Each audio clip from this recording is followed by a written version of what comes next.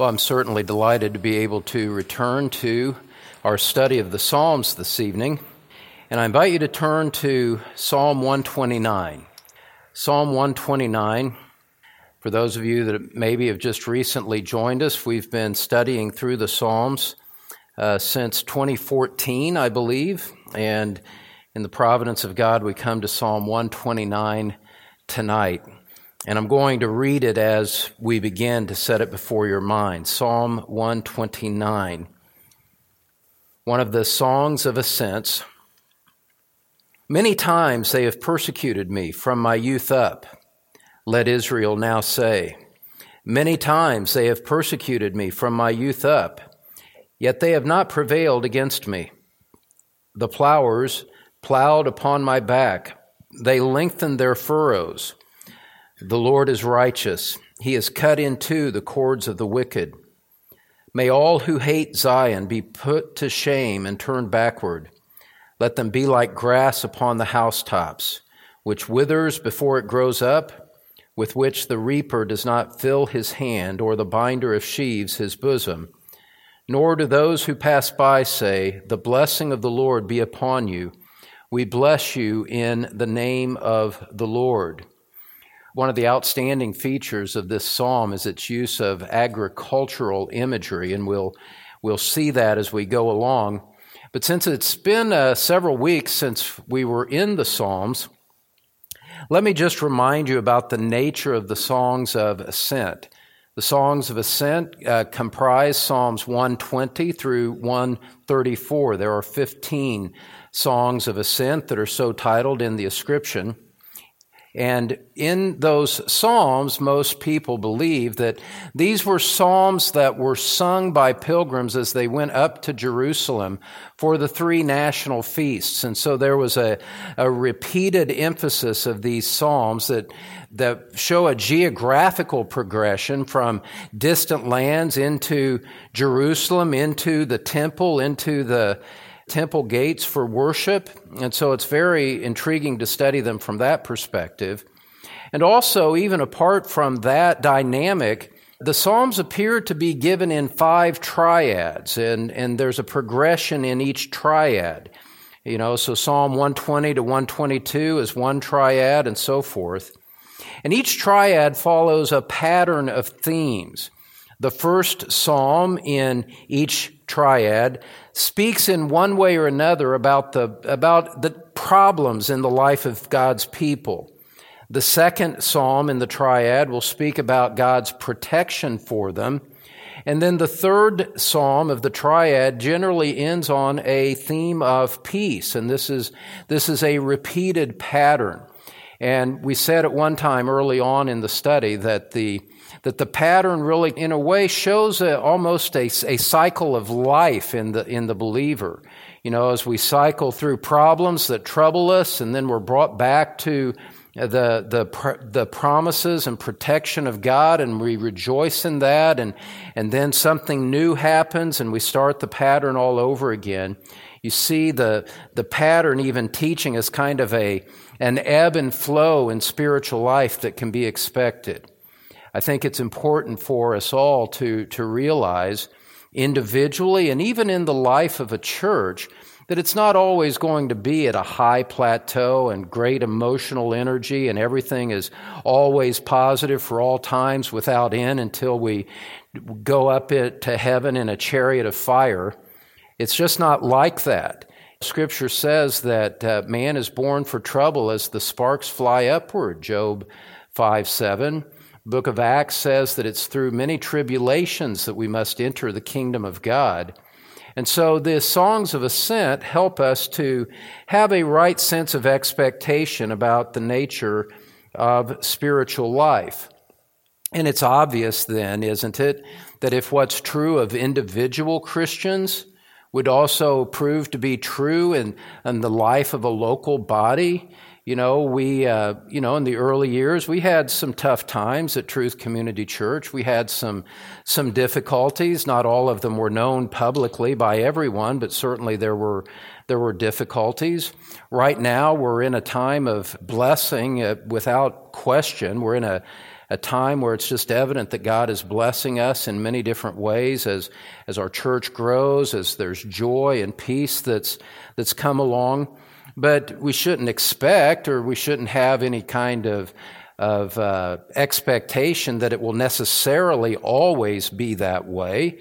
There will be times where tragedy comes, where we have to deal with sin in the church or things like that, and those things are difficult and weigh us down. But this is all part of the way that God sanctifies us. It's all part of the way that He conforms us to the image of Christ. And so we accept that and we embrace that, and we reject the false promises that are held out by health and wealth or prosperity teachers that talk about, you can have your best life now and God wants you to be healthy and happy. That's just demonstrably false. If that was true, Christians would never die. If that's true, they wouldn't age. And, I can speak from personal experience here. You get further along in life and gravity starts to have its effect on you, right? This is not avoidable. And that's all right. That's all right. We realize, and what the cycle teaches us to do is it teaches us not to be so attached to this world and to have our affections so tied up in this world that as the problems come, it loosens our grip on this world in a way that causes us to rest our real hope in heaven, to realize that our hope is in heaven, not here on earth. Scripture says, here we have no lasting city, but we are seeking the city to come. And it's very important for believers to develop affections for heaven and to diminish our expectations about what this life will bring. And if the Lord brings blessing, if the Lord brings prosperity and brings good health for a long period of time, we give Him thanks for that. But it's not out of a sense of entitlement, but it's just that God has added earthly blessings in addition to the fact that He has blessed us with every spiritual blessing in the heavenly places in Christ. And so I trust that that's where your heart is as we turn to Psalm 129 to study here this evening, is that your affections are set on heaven. That your trust and you have repented of sin and that your trust is rested in Christ and that you're looking forward to heaven as the ultimate fulfillment. The physical presence of Christ is what your pursuit of Christianity is designed around, and not simply the blessings that you can get from God during this earthly life. The gift is not earthly blessings. The gift is Christ Himself. And He's whom we treasure. And to be with Him in heaven will be the ultimate fulfillment of every reason for our existence. So with that perspective, as we just consider the cycle of themes here, we come to the first psalm of the fourth triad, Psalms 129 through 131. And we expect to see something based on adversity. And that's exactly what we find. Here in this psalm, it takes the form of prayers against God's enemies. As we start to come into the text, it's important for us to remember that the nation of Israel and the church of God, and even Jesus Christ Himself, experienced opposition and difficulty during their years on earth. And we'll look at some examples of that throughout the time. Jesus said, in this world you have tribulation, but take heart, I have overcome the world. And that could certainly be said about the nation of Israel as well. So in the Old Testament, we read about Israel suffering affliction. We read about Christ suffering affliction in the Gospels. We read about it in the lives of the apostles and in the subsequent history of the Christian church. If the Lord Jesus Christ was oppressed during His time on earth, we understand something very important, that being in the family of God, being under the lordship of Christ, means that we can expect times of affliction and difficulty. It just comes with the territory. And we don't mind that, beloved. We don't resent that and we don't resist it. We embrace the fact that life comes with its sufferings at times because we follow a man of sorrows. We follow our Christ who was bruised and afflicted on our behalf. How is it that we would think, and how is it that we would want to have and expect and even demand a life without affliction if Christ lived a life of affliction on our behalf in order to redeem us from our sins? As we loosen our grip of our affections on earth and embrace the person of Christ and love Him for who He is and love Him for what He has done for us, then it is more important that we be conformed to His image, that we trust Him as He leads us through life, rather than to have these expectations of earthly ease that false teachers promise their followers and lead them ultimately into spiritual ruin. The fact of the matter is that life is often painful. Sometimes it is completely unjust. Sometimes we deal with lifelong consequences of foolish things that we did in our youth and sins that we committed. And it's just to be expected that there's going to be affliction in this life.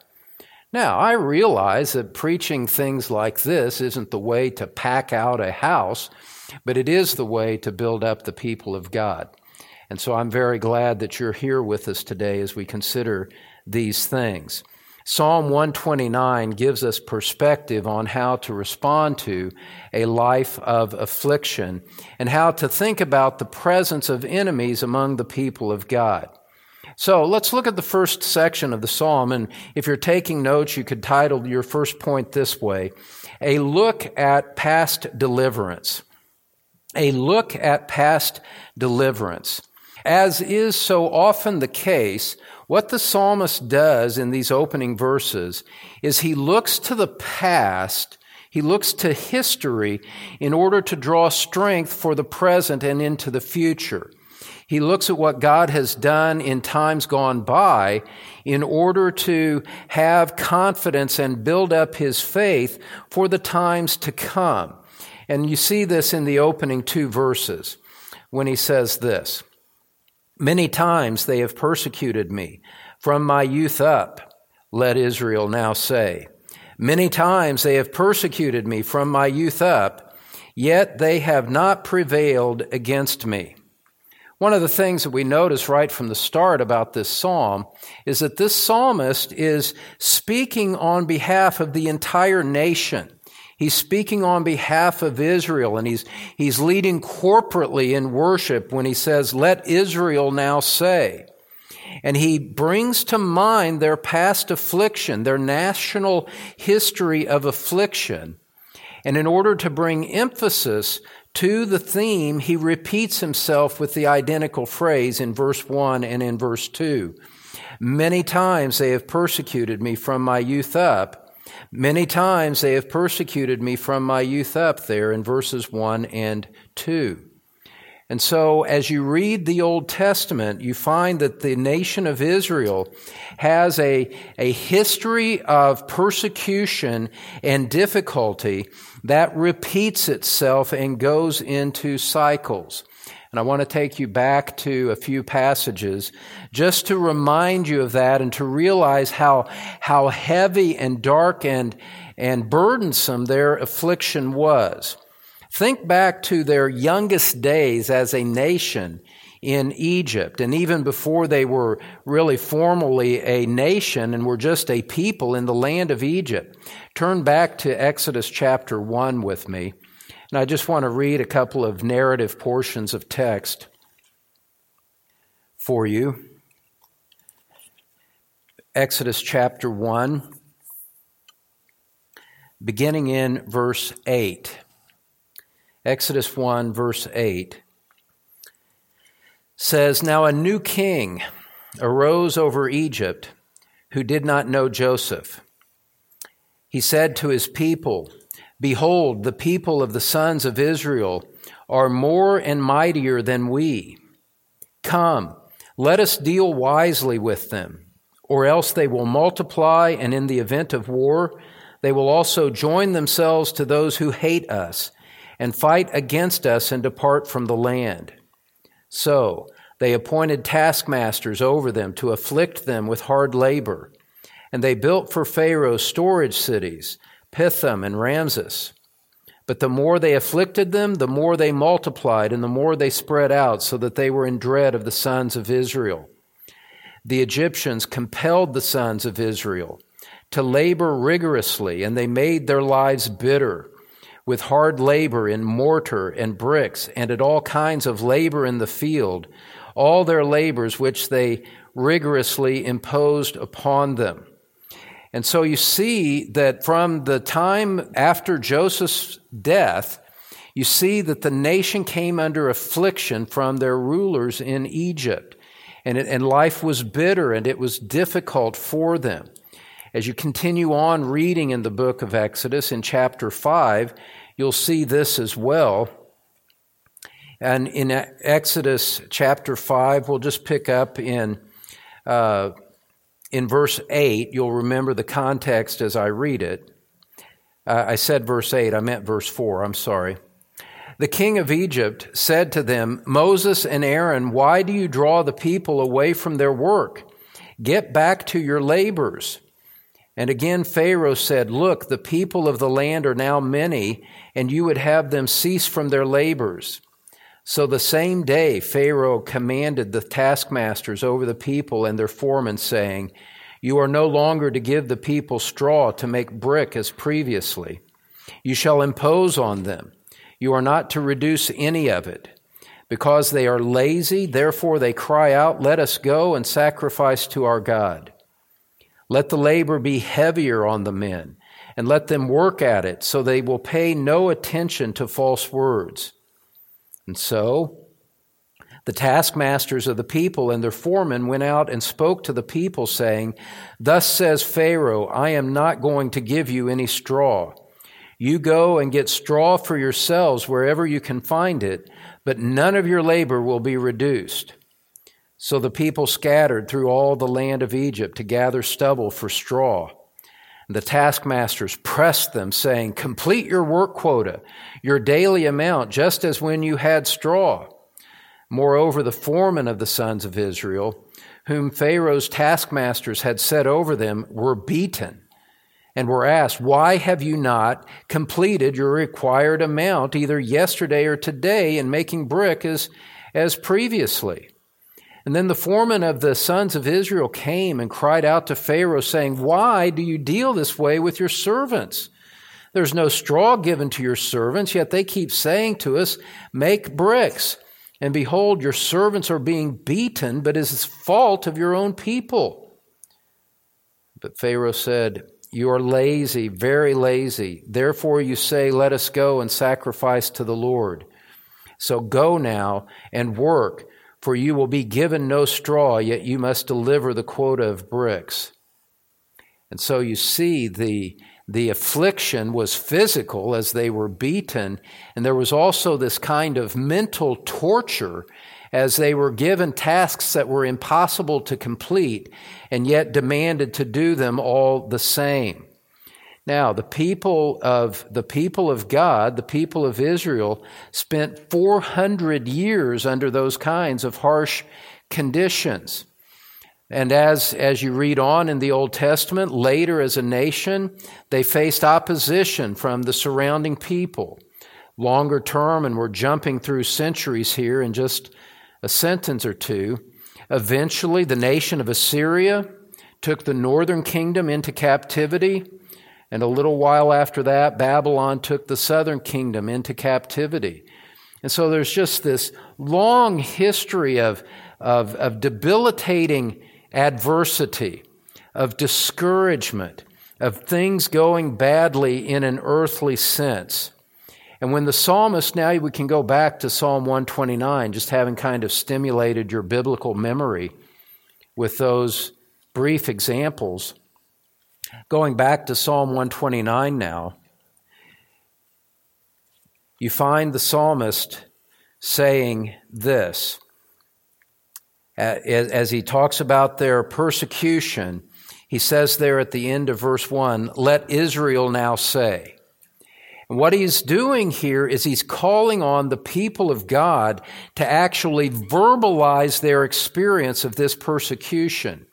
It's almost like calling for a responsive reading, if you will, in that you have people verbalize things so as to reinforce it, not only through their ears, but by their tongue, to reinforce the lesson that he is impressing upon them. And there is something compelling about the purpose of this confession. This confession is not designed to be a morbid reflection on the past that would weigh someone down.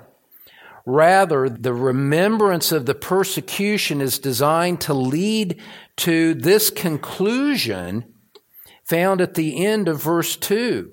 Many times they have persecuted me from my youth up, yet they have not prevailed against me. Israel was thriving, and Israel was going up for worship in the midst of their remembrance of the affliction that they had been under. And so what the psalmist is doing here is very compelling and is going to have a very penetrating pastoral application for you and me in just a moment.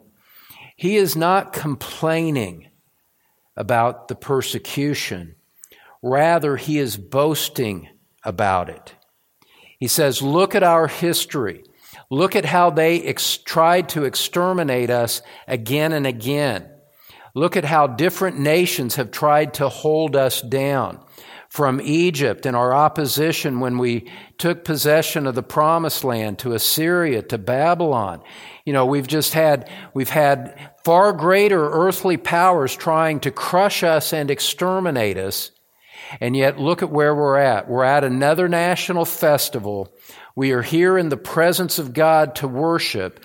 God has enabled us to prevail despite all of the affliction that has marked our national history. That is compelling.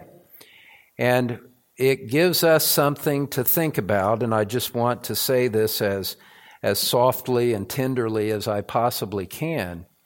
Because, at times, many of you, if not most of you, are like me.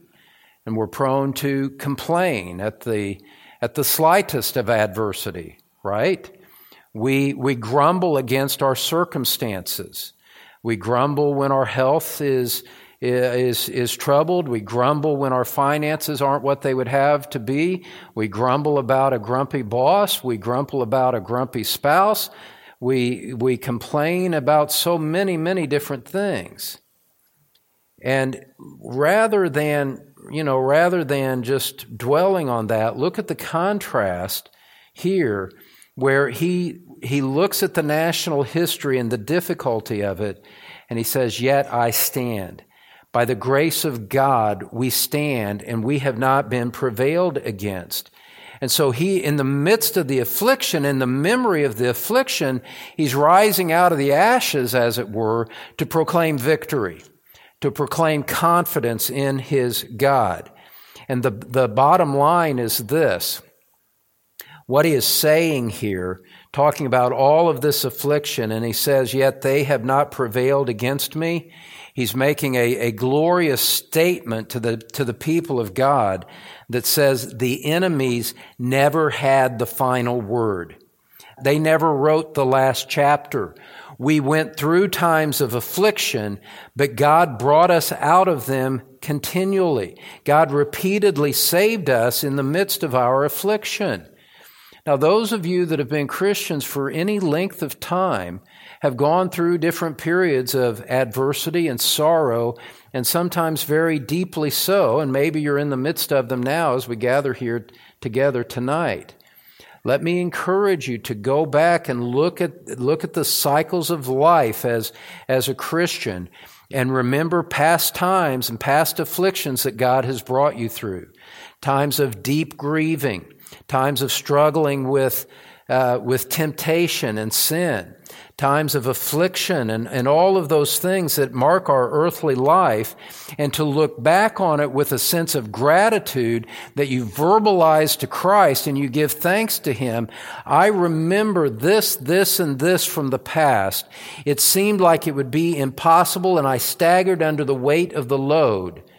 But I look back at it, dear Lord, and I see that those afflictions did not prevail against me. Here I am today in 2022, and I stand. And we give praise to God for His faithfulness in enabling us to persevere. And let me just remind you that this is the promise of God for His people. What is it that the Apostle Paul says in Philippians chapter 1, verse 6? You don't need to turn there. But Paul says, I am confident of this very thing, that He who began a good work in you will perfect it until the day of Christ Jesus. So that we look back at our affliction in the past and say, it didn't prevail over me. You can say to yourself, I remember some of these darkest possible days where everything was black. It was like I was a blind man in a black room with black walls with no lights that had no door out. And yet what did the Lord do? He led me out anyway. He miraculously, so to speak, opened the wall and I walked out unscathed. I was stronger for the experience in the end of it. This is the Christian perspective, the biblical perspective that we want to develop. And so what the psalmist is saying is this in these opening two verses. He says, God has kept us all this time. And here we are gathered at the temple for worship. And it just adds to the spirit of gratitude and worship that rises up in the midst of it. And he's opening this psalm by reminding his readers of God's faithfulness to them in their prior trials. And as you sit here this evening, and as I stand here this evening, I call upon you to look back at your trials and to remember God's faithfulness to you in the past, and let that shape your perspective on your present trials going forward. If God is unchanging, if God is immutable, and He is, then the God who delivered you in the past is certainly going to deliver you again. He does not abandon His people, and we need to stop acting like He somehow might, because He won't. That is not what God does for His people. He causes us to persevere. He keeps us. He protects us, and He leads us to victory in the end. And so He's calling on Israel to remember this. Now, having stated that note of hope, he goes back and rehearses in more detail some of the earlier suffering, and he does so with a couple of metaphors, beginning in verse 3, where he says, the plowers plowed upon my back. They lengthened their furrows. As I said, he draws upon an agricultural image here in order to illustrate his point. And in the days and in farming today, I'm not a farmer, so I need to quickly tap into this and then tap out before I start talking about things I don't know anything about. You got to be careful about that even as a preacher. Even your illustrations need to be accurate when you're preaching the Word of God, because everything you say needs to be truthful to the best of your ability, and not use illustrations that are not within your personal knowledge. Here, the psalmist is drawing upon the realm of agriculture to illustrate his point. And what he's saying is this, is that when farmers plow fields, the rows they leave behind show the work that they had done to the ground. And so they plow the field, and the rows that are behind the plow show that the work has been done. It's the mark of what had been done, the rows that were left in the field by the plowing. Here he's making a different kind of point. He's pointing to that imagery that shows the effect of something that was done in a field, But here in verse 3, the plows are not working in dirt, and the rows were not made on earthly ground. Rather, the rows were made on human backs. He's describing the scars that were left behind by the master's whips when they were beaten. And, if you've looked at any pictures from Civil War days or something like that and seen some of the horrific pictures of slaves that were beaten by wicked masters back in the day, and there's just those horrific graphic images of raised scars on their back from the affliction that they suffered. That's kind of a picture of what he's doing here, reminding the nation in the present that their ancestors in the past, that was their experience, that their own flesh and blood going generations back had experienced that kind of affliction. That's how severe it was. And so the raised welts on their back were like the raised rows in a planted field. And he says there in verse 3, look at it again with me. He says, the plowers plowed upon my back, they lengthened their furrows. And when that word lengthen, the verb lengthen there, is indicating that it was a sustained and brutal suffering that had occurred. And there's almost a sense of, it almost brings up a sense of indignation against the injustice of what their ancestors had gone through. It, and just remembering with that vivid imagery, this is what our forebears went through. And yet again, even as he's prompting that difficult memory, the memory is ultimately not about a bitter recitation in order to make people angry and in order to stir up division in the present, as past affliction from our history is used today. The psalmist is not writing here with divisive purposes in mind. Rather, he is writing to express a sense of victory once again. Remember, we said that in this section he is looking at past deliverances. So the memory here is not bitter, but again it is triumphant as you look at verse 4. And you see this quite clearly there in verse 4, where he says, the Lord is righteous. He has cut in two the cords of the wicked. And what he's saying here, when he says the Lord is righteous, what he means by that is that the Lord has kept his covenant with us. He has kept us as a people, and he delivered us from our affliction. And he pictures it as a cutting of the bonds or a breaking of the chains by which, representative and emblematic of their past affliction and past servitude to other masters, God had cut the cords of their bondage and set his people free, so that the past deliverance is framing his hope against current persecutors. He says, look at what happened in the past. Remember the affliction, remember the scars of our ancestors, but remember at the same time what the outcome was. The outcome of that affliction was ultimately deliverance in the Lord's time, in the Lord's way, in the Lord's power, in the Lord's strength. You could read the Hall of Faith in Hebrews 11 and see similar kinds of testimonies as the writer of Hebrews walks through the Old Testament and remembers those various triumphs by individuals of faith. And so this is just imprinted all over Scripture that this is what God does for his people. And so he's calling on us to remember that.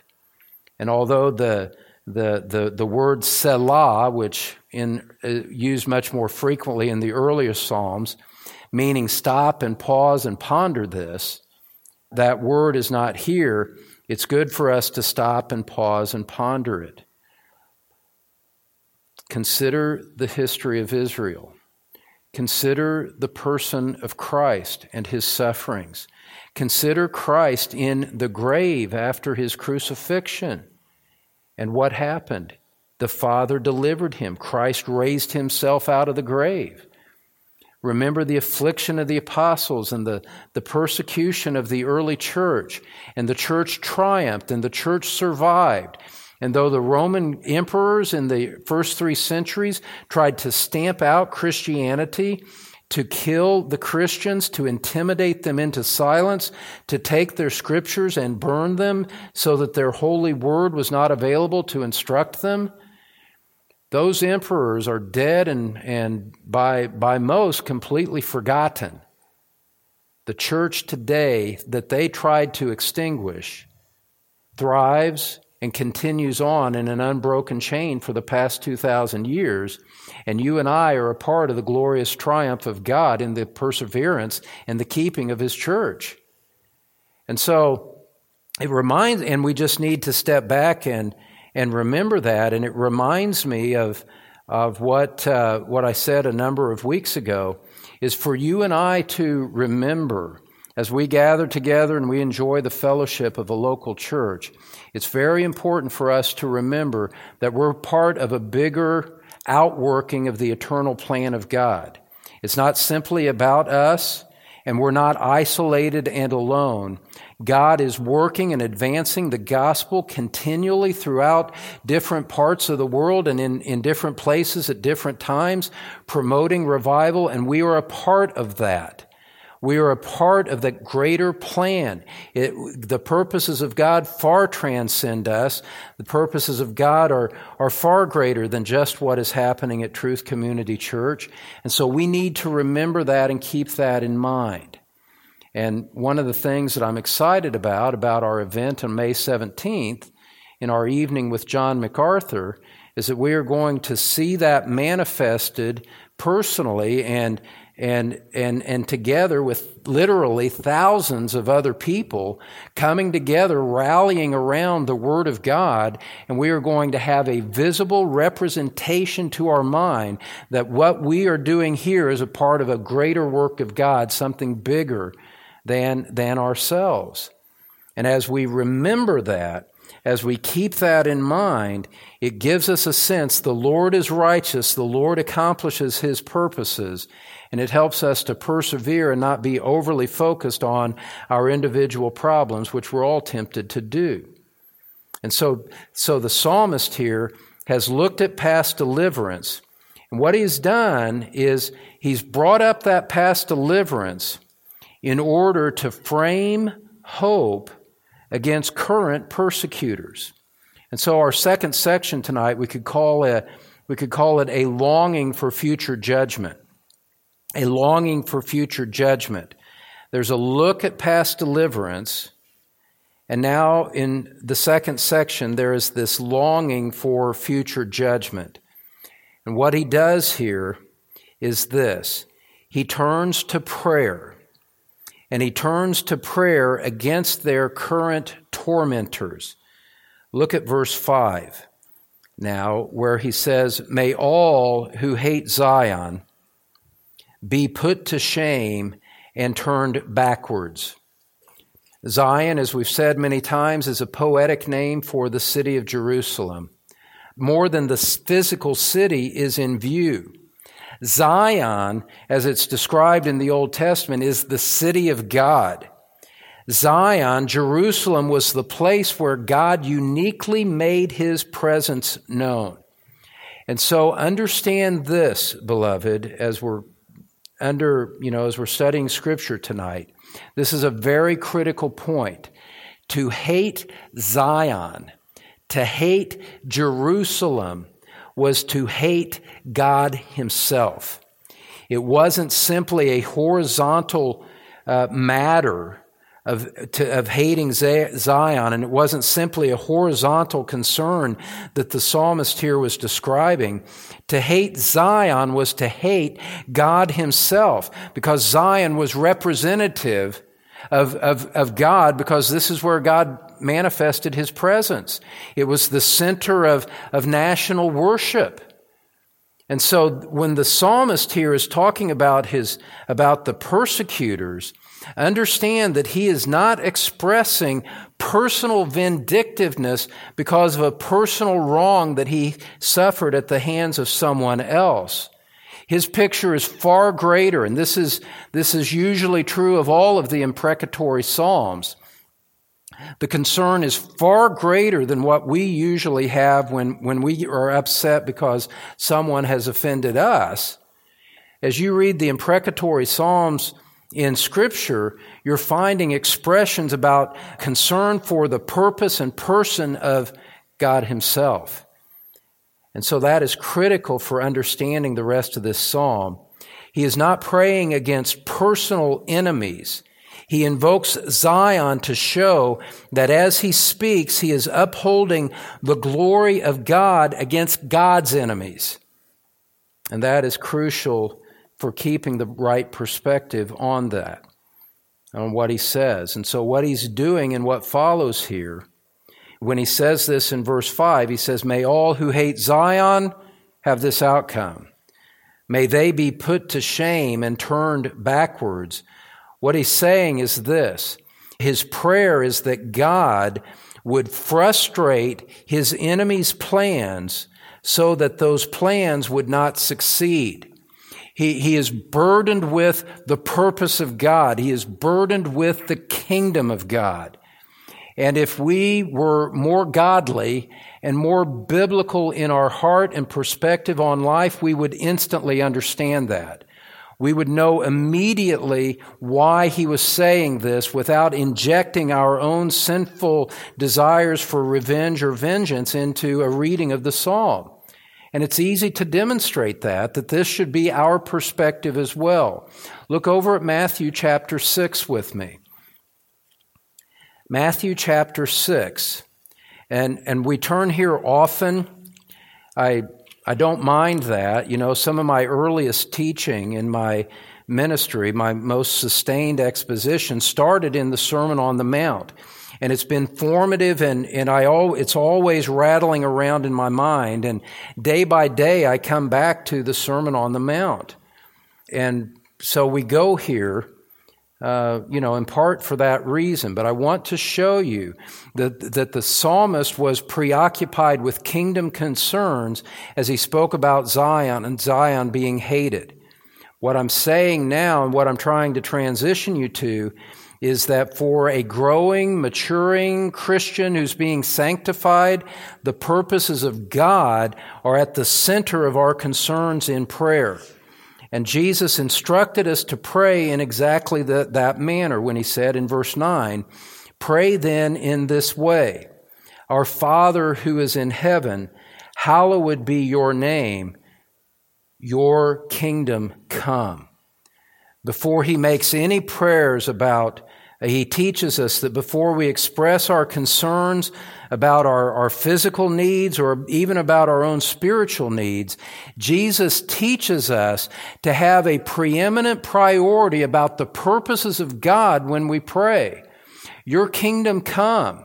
May your kingdom be advanced through the advance of the gospel. May it be advanced evangelistically, in other words. And also, may your kingdom be advanced eschatologically. And there's a sense of praying, Lord, may your kingdom come. May Christ come back. Maranatha, let the Lord come back.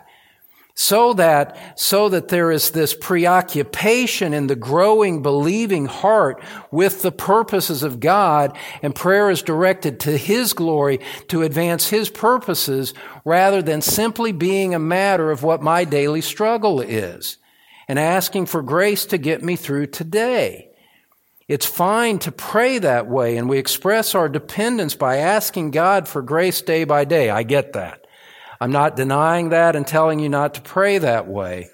What I'm saying is that if we are going to grow in Christ, that our purposes in prayer grow beyond just what affects us on a day-to-day basis.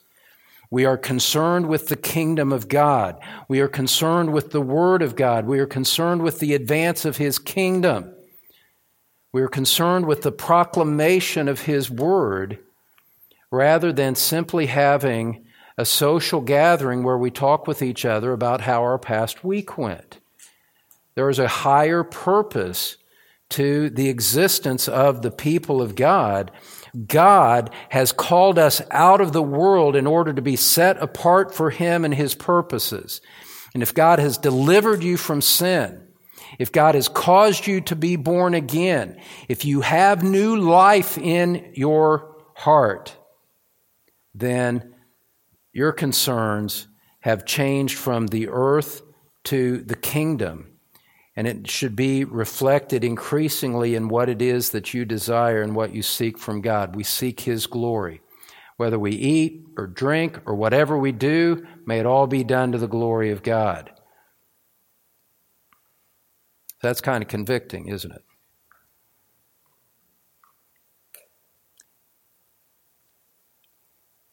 But there's something so fundamental at stake here. And I think to flip this switch in your heart, to flip this switch in your mind, it opens up a door to unlimited spiritual growth in your mind and in your heart and in the remainder of the years that the Lord gives to you. God, we should not view God as an instrument by which our purposes are obtained, but rather we view ourselves as instruments by which the purposes of God are obtained. God does not exist to fulfill my will. I exist to fulfill His will. Your will be done, Jesus said. You know, and I remember in times past, I don't run into this so much, here at Truth Community Church, which I'm grateful for. But, I can remember so many times in my early Christian life where people would say something that I think is utterly ridiculous. They say, I just don't know what the solution to this problem is. And so I'm trying to figure out what the solution should be so that I can ask God to do it. That's an entirely wrong way to think. That is turning everything about being a Christian on its head. As if God needed our advice on what the solution should be, and we figure it out apart from Him and then say, oh, God, help this come to pass. That's ridiculous. Why is it that we don't just adopt the simplicity of the way the Lord taught us to pray? And if we are perplexed, if we don't know what the way forward is, if we have a problem that we can't solve, why is it that we just don't simply go to the Lord and simply say, Lord, I have no idea what the solution is, but I know exactly what to pray. Your will be done. Do what you want in this situation. I submit to your will. I desire only the accomplishment of your purposes. Whether that's outcome A or outcome B or disaster C, Lord, I just ask you to do your will. I submit to you. I'm only an instrument. I'm only an instrument, as the songwriter Philip Bliss said. Only an instrument.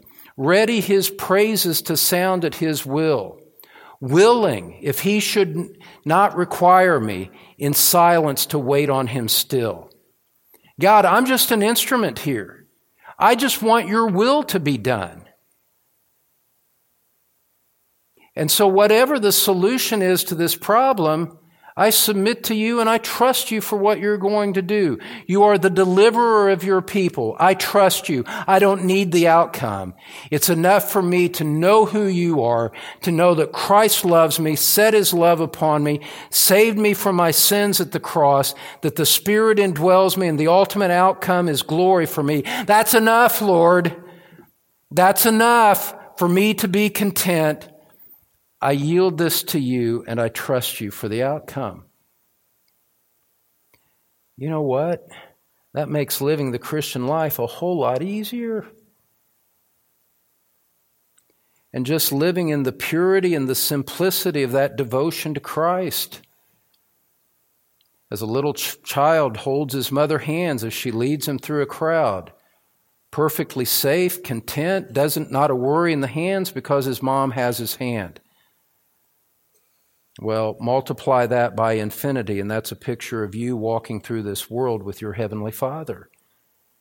It can't go wrong in the end. It can't. It can't. Because our God is gracious.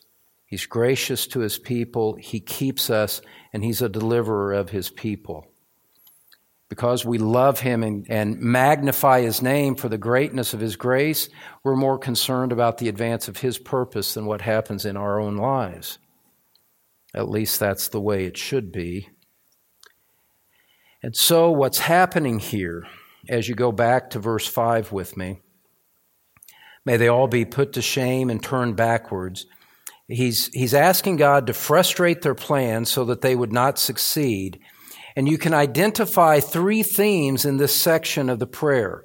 As he's longing for future judgment, you can identify three distinct themes that mark his prayer going forward in the rest of this psalm. First of all, he prays that God would bring dishonor upon his enemies, that he would bring shame upon them. You see it there in verse 5. May all who hate Zion be put to shame and turned backwards. God, look upon your enemies and bring disgrace upon them. Bring disgrace upon them. Let them turn back in retreat and defeat in the light of the way that you have ordered victory. And so probably in an earthly sense, what he's picturing right now in the immediate context is he's asking God to prevent a military victory by Israel's enemies. And the imagery certainly fits with that kind of matter. And so he's saying, Lord, instead of letting them prevail over us, let them know the embarrassment of defeat instead. Let them turn back and be ashamed for rising up against you and your people. Secondly, in similar manner, he prays that God would hinder all of their success. He prays that God would hinder all of their success. Look at verses 6 and 7 with me, where he says, let them be like grass upon the housetops, which withers before it grows up, with which the reaper does not fill his hand, or the binder of sheaves his bosom. Now this is sounds like a strange analogy to us when we're used to metal roofs or shingles or things like that. Why would you be talking about grass on the housetop? Well, it's in those days, houses had dirt roofs where temporary grass would grow. The soil was shallow. There wasn't any irrigation up there. And so any grass that would appear would quickly shrivel and die. And when that happened, there wasn't enough residue left to fill anything in your hand. And this would have been a common picture in the nation of I know exactly what he's talking about. The grass rises up, it withers, it dies, it blows away, just like chaff in the wind. He says he's talking about leave them with nothing. And so, in other words, what he is doing is he's using that picture to ask God for this, to the glory of God's own name. He's saying, God, turn your enemies back so completely that there is no remnant of their presence to be found. God, they're rising up against you. Here we are, we're a nation, we're a people that love your glory, and for the sake of your own glory, turn them back. Rout them so that there is no trace of them left. And, that's a little bit of a foreshadowing of what's going to happen at the end of the age. When God casts his enemies into hell, when Satan himself is ultimately cast into the pit for eternal destruction, God will ultimately do exactly this in a cosmic, eternal sense to his enemies. There will be no trace of them left. And those of you that are not Christians here today, this is what's ahead for you in your hardness of heart, your unrepentant spirit, your dismissal of the things of God, your cold-hearted rejection of Christ, this is what's ahead for you. You are, as it stands right now, an enemy of God. And what God does with his enemies is he extinguishes them. He evaporates them in a sense so that there's no memory of them among the people of God. But the ultimate destination is one of complete destruction, but it's an eternal destruction in hell, not an annihilation, but an ongoing eternal conscious punishment for being an enemy of God. God doesn't mess around. Scripture is not bluffing when it speaks this way. And so I warn you, again, I plead with you to contemplate the ultimate outcome of the hardness of your heart, because there will be a crushing defeat at the hands of an omnipotent, holy God who will vindicate his name against all of his enemies. And with that said, the fact that you're here and breathing in that condition means that there is still an offer of grace that is being made to you.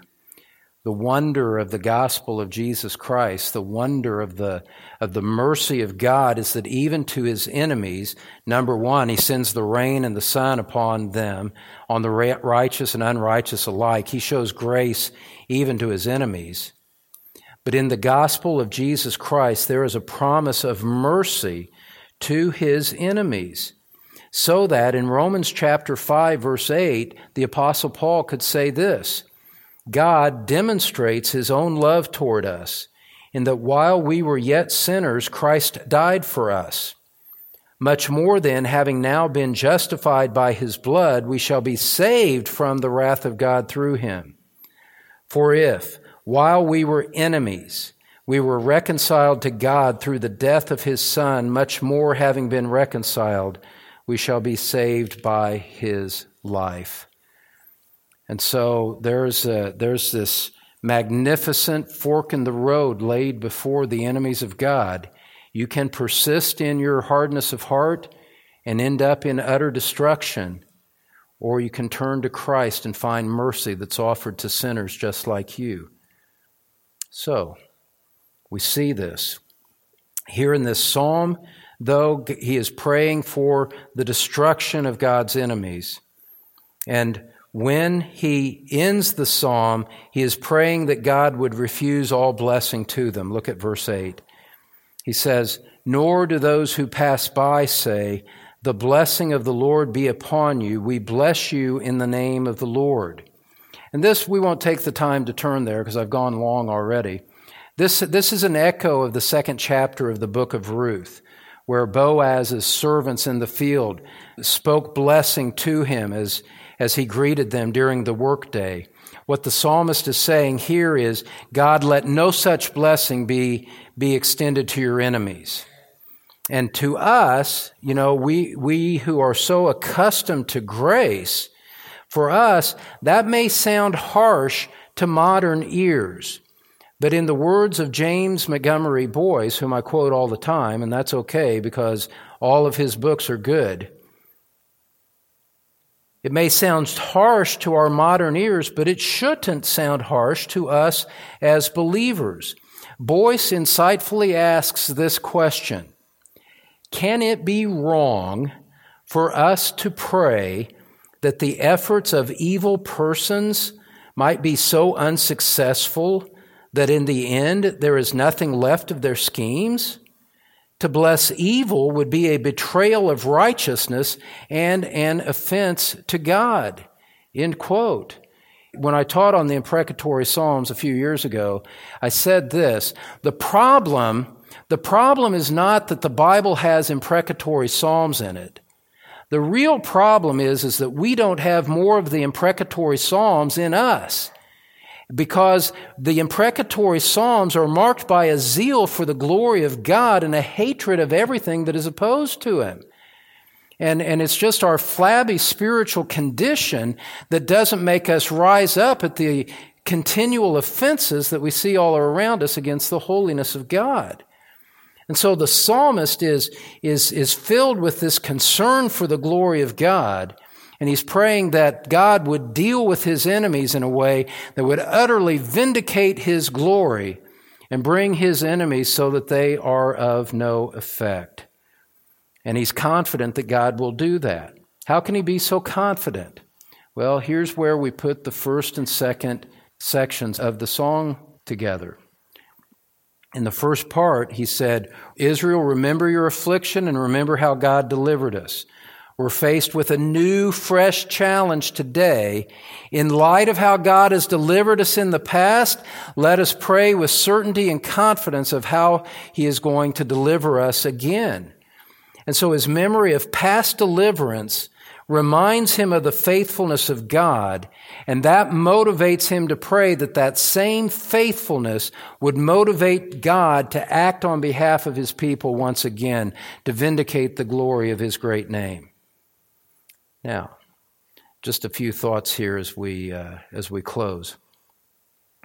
Human opposition, the human opposition to the church of God, the people of God, is a visible sign of an invisible opposition. We should never let it be too far from our minds that our battle, our struggle is not with flesh and blood, but against the powers and against the principalities in Ephesians chapter 6, verse 2. There is an entire realm, an entire dimension of this battle that we cannot see with our eyes. We know by faith because it's revealed to us in the Word of God. And so we have to look beyond the human instruments to see the demonic opposition that is at work against the people of God. And as we do, as I said earlier, so I won't dwell on it too much here, though I should, to see the fullness of the hostility, beloved, we should look at the course of the life of our Lord Jesus Christ. In Isaiah 53, verse 5, let's turn there for just a moment. Turning after the Psalms. Isaiah 53, verse 5. We read this. He was pierced through for our transgressions. He was crushed for our iniquities. The chastening for our well-being fell upon him, and by his scourging we are healed. Christ, the Lord Jesus Christ, the lovely, sinless, gracious Lord of all, was literally scourged by his enemies. You can read about it in John 19. And their bloodlust at the time was not satisfied until they had crucified him. So that we see that the enemies of God are not just opposed to the people of God, they are opposed to God himself. When they had God in their hands, they murdered him. That is how deep the hostility and wickedness of the heart of man is. And yet, as we remember our Lord Jesus Christ, as we remember that at that very lowest hour, when in a human sense he was most degraded, in a divine sense, there was a matter where his glory was revealed. But even at that lowest hour, his enemies had not prevailed over him. They took him down, they took his lifeless body down and put him in the grave, as it were. But God raised Christ from the dead, gave victory over sin, death, and hell, and the worst enemies of God on earth, so that death has no hold over Christ, no hold over those that are in him. And Christ, through the ultimate opposition, proved his greatest victory. God took what his enemies meant for evil and turned it for good. And beloved, in the midst of your trials even today, understand that the purpose of God is to take that trial and turn it into a spiritual victory that has sanctified you and more conformed you to the image of Christ. And that gives you the grace and the hope that you need to persevere through it. The victory of Christ over death means that your victory is assured as well. Jesus said in John 16, verse 33, "In the world you have tribulation, but take courage, I've overcome the world." Let's pray together. Father, we pray that you would vindicate your glory against those that seek to deny it. And as we pray that, Father, we pray also that you would have mercy on your enemies. At one time, we were all enemies of God, Lord. That's the truth of the matter. We were born into this world with sinful, wicked, rebellious hearts, without God and without hope in the world. But God, being rich in mercy, caused us to be born again. You made us alive together in Christ and showed mercy on us. And by your power, your love, your mercy, you turned us, by your monergistic power, you turned us from an enemy into a friend of God. You took us out of the realm of your judgment and into the realm of your grace, out of the kingdom of darkness and into the kingdom of your beloved Son. You did that, Father. You were merciful to us when we were your enemies. Well, Father, look upon your enemies in this room. And with all of our hearts, Father, we pray that you would have mercy on them, just like you did on us. And for those of us who are burdened by loved ones who are still obviously living in rebellion against you and marking by their lives that they are enemies of God, Father, we ask you to have mercy on them. Yes, vindicate your glory, but Father, it would be so much more to the glory of your grace if you would vindicate your glory by grace upon our loved ones who are currently living as your enemies. And so we ask for that. We ask only, Father, for the same grace that you've given to us to be shown upon them. And so, Father, with our hearts full of the promises of your provision, our hearts full with the selfless love of our Lord Jesus Christ, we commit all of these things to you in Jesus' name. Amen. Thanks for listening to Pastor Don Green from Truth Community Church in Cincinnati, Ohio. You can find church information, Don's complete sermon library, and other helpful materials at thetruthpulpit.com. This message is copyrighted by Don Green, all rights reserved.